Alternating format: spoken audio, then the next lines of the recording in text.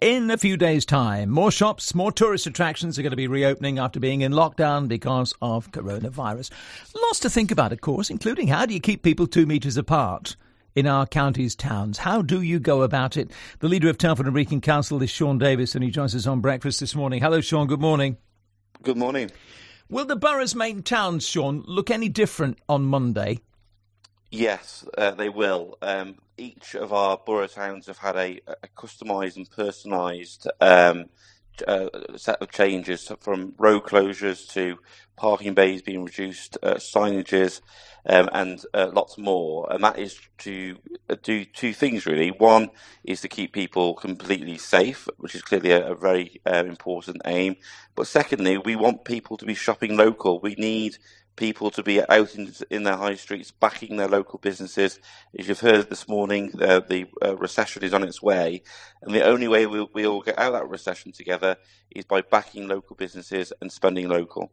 So whilst they'll be similar, places like Newport will be different to Wellington, will be different to Ironbridge, etc. Yeah, so what we've done, David Wright, Karen Healy, Lee Carter have worked really hard on this, and they've been to each borough town, working with the local town council or parish council and ward members to be able to literally walk the street and look at what's required. Now, this very much will be a phased approach. So on Monday, when the shops reopen, we'll then assess the impact of those changes to how people are using the high streets. And if further changes are required, then we'll make them. But the primary aim has really been to ensure that people can easily observe the 2 metres and be able to shop in their local high street. So a lot of that will be down to creating additional spaces. So, for instance, in Dorley, we're going to be doing a road closure on the high street, which clearly gives a lot more room for shoppers to come to that particular high street. And as you say, in many cases, reduced parking. Yeah, well, reduced on-street parking is what we've had to do. Clearly, we are lucky here in Telford and Wrekin that we've got significant free parking around all of our high streets, and indeed in Ironbridge, where we do normally charge, there'll be free parking there too. So we've done all that we can really to encourage people to come to the high street, but at the same time being safe. And clearly, Eric, it comes down to the individual as well. We can't legislate for people who aren't going to follow the rules. So we do need our residents, and I'm sure that they will do, to be careful, to use common sense, and to keep their distance. As you say, you've had people out walking the streets. I mean, this is putting more pressure on the authority, isn't it?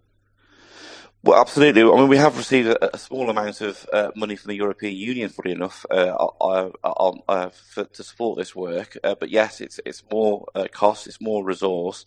But we absolutely have prioritised this, and this will be the first phase of a package of support. We'll be now going to look at starting to support businesses by trying to work with them to make them more resilient. So looking at supporting them to set up websites, contactless payments. And if this was to happen again, God forbid, hopefully they'll be more resilient next time. What about the finances of the authority, Telford and Wrekin Council? How's it looking? It's looking really concerning, Eric. We're forecasting this financial year alone around a £19 million gap.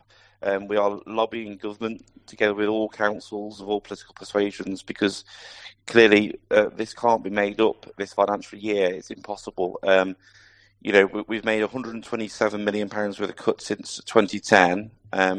So that's 10 years of cuts, and we're looking at £19 million in this financial year alone. It's not possible to make that ground up, and we do need government support on that. They did say at the beginning of this pandemic that whatever it takes, they will afford that support to local government. Local government as a whole, including Telford and Wrekin Council, have worked really hard to support businesses, communities and residents. So we do need some financial support, otherwise cuts will follow, unfortunately.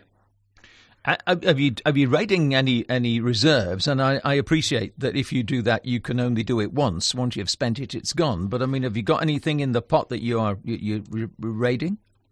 Yeah, I mean, we're using our reserves all of the time. I mean, predominantly at this moment for cash flow purposes, because money is drying up. So just to give you an indication of that, Eric, we've seen an almost 10% increase in people applying for council tax support. So those people who used to pay a full council tax bill are now applying to us to reduce that council tax bill down to zero or another type of discount because they're out of work or they've lost hours. That means that's money that we don't get anymore. Clearly, businesses are struggling with paying business rates, so we are looking at ways in which we can stagger payments for people who are paying business rates. People who are in our commercial properties are clearly asking for rent-free periods or to reschedule their rent payments. So all of those things have a knock-on effect to us as a council, and therefore we're using the reserves to ease the cash flow pressures on us so that we can keep going. Yesterday, it was announced that a drive-through coronavirus testing facility, part of the National Test and Trace Initiative, is going to be opening at the Ironbridge Park and Ride in Telford. Were you as a council involved in this? Yeah, we were. So it's our land, and we were absolutely delighted to offer it to the government for free, completely free. And it's one of 50 national sites. It does mean clearly that people in Telford and Wrekin, if they are required to get a test, will have that on their doorstep. I think there's been some confusion about how new this is. It is definitely brand new. It was being built last night. The Army did have a mobile testing centre there a few weeks ago, but this is a very much a permanent site now, as long as the national effort requires it. So we are delighted to secure it. We're delighted to help the national effort, and it means that residents here in Telford and Wrekin and Shropshire as a whole can access that site on their doorstep. And no park and ride then, as long as that's sitting there? That's right. So what we're going to be doing is we'll be reviewing the impact of not having the park and ride on Ironbridge going forward, and if we do need to look at other solutions, then we will do. But I think most people would understand that the coronavirus requires a national effort, and this is part of that national effort. We were too ready to oblige.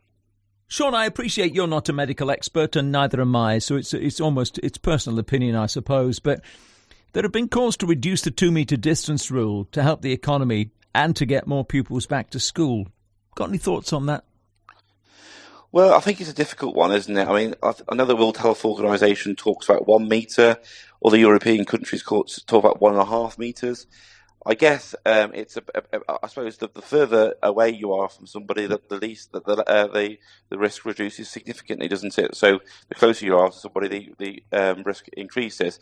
But that has to be balanced, I think, Eric, with the economy and with children going to school. And I think my personal view is that the commentary around kids going back to school is almost being a bit of a one-column conversation. Actually, lots of kids, sometimes from the most disadvantaged families and areas, aren't getting an education right now, and that will have a significant impact upon their life chances. So I think there has to be a balance. But that said, we do have to follow the science, and I think the Chief Medical Officer needs to be the person who provides that advice, and we have to follow it.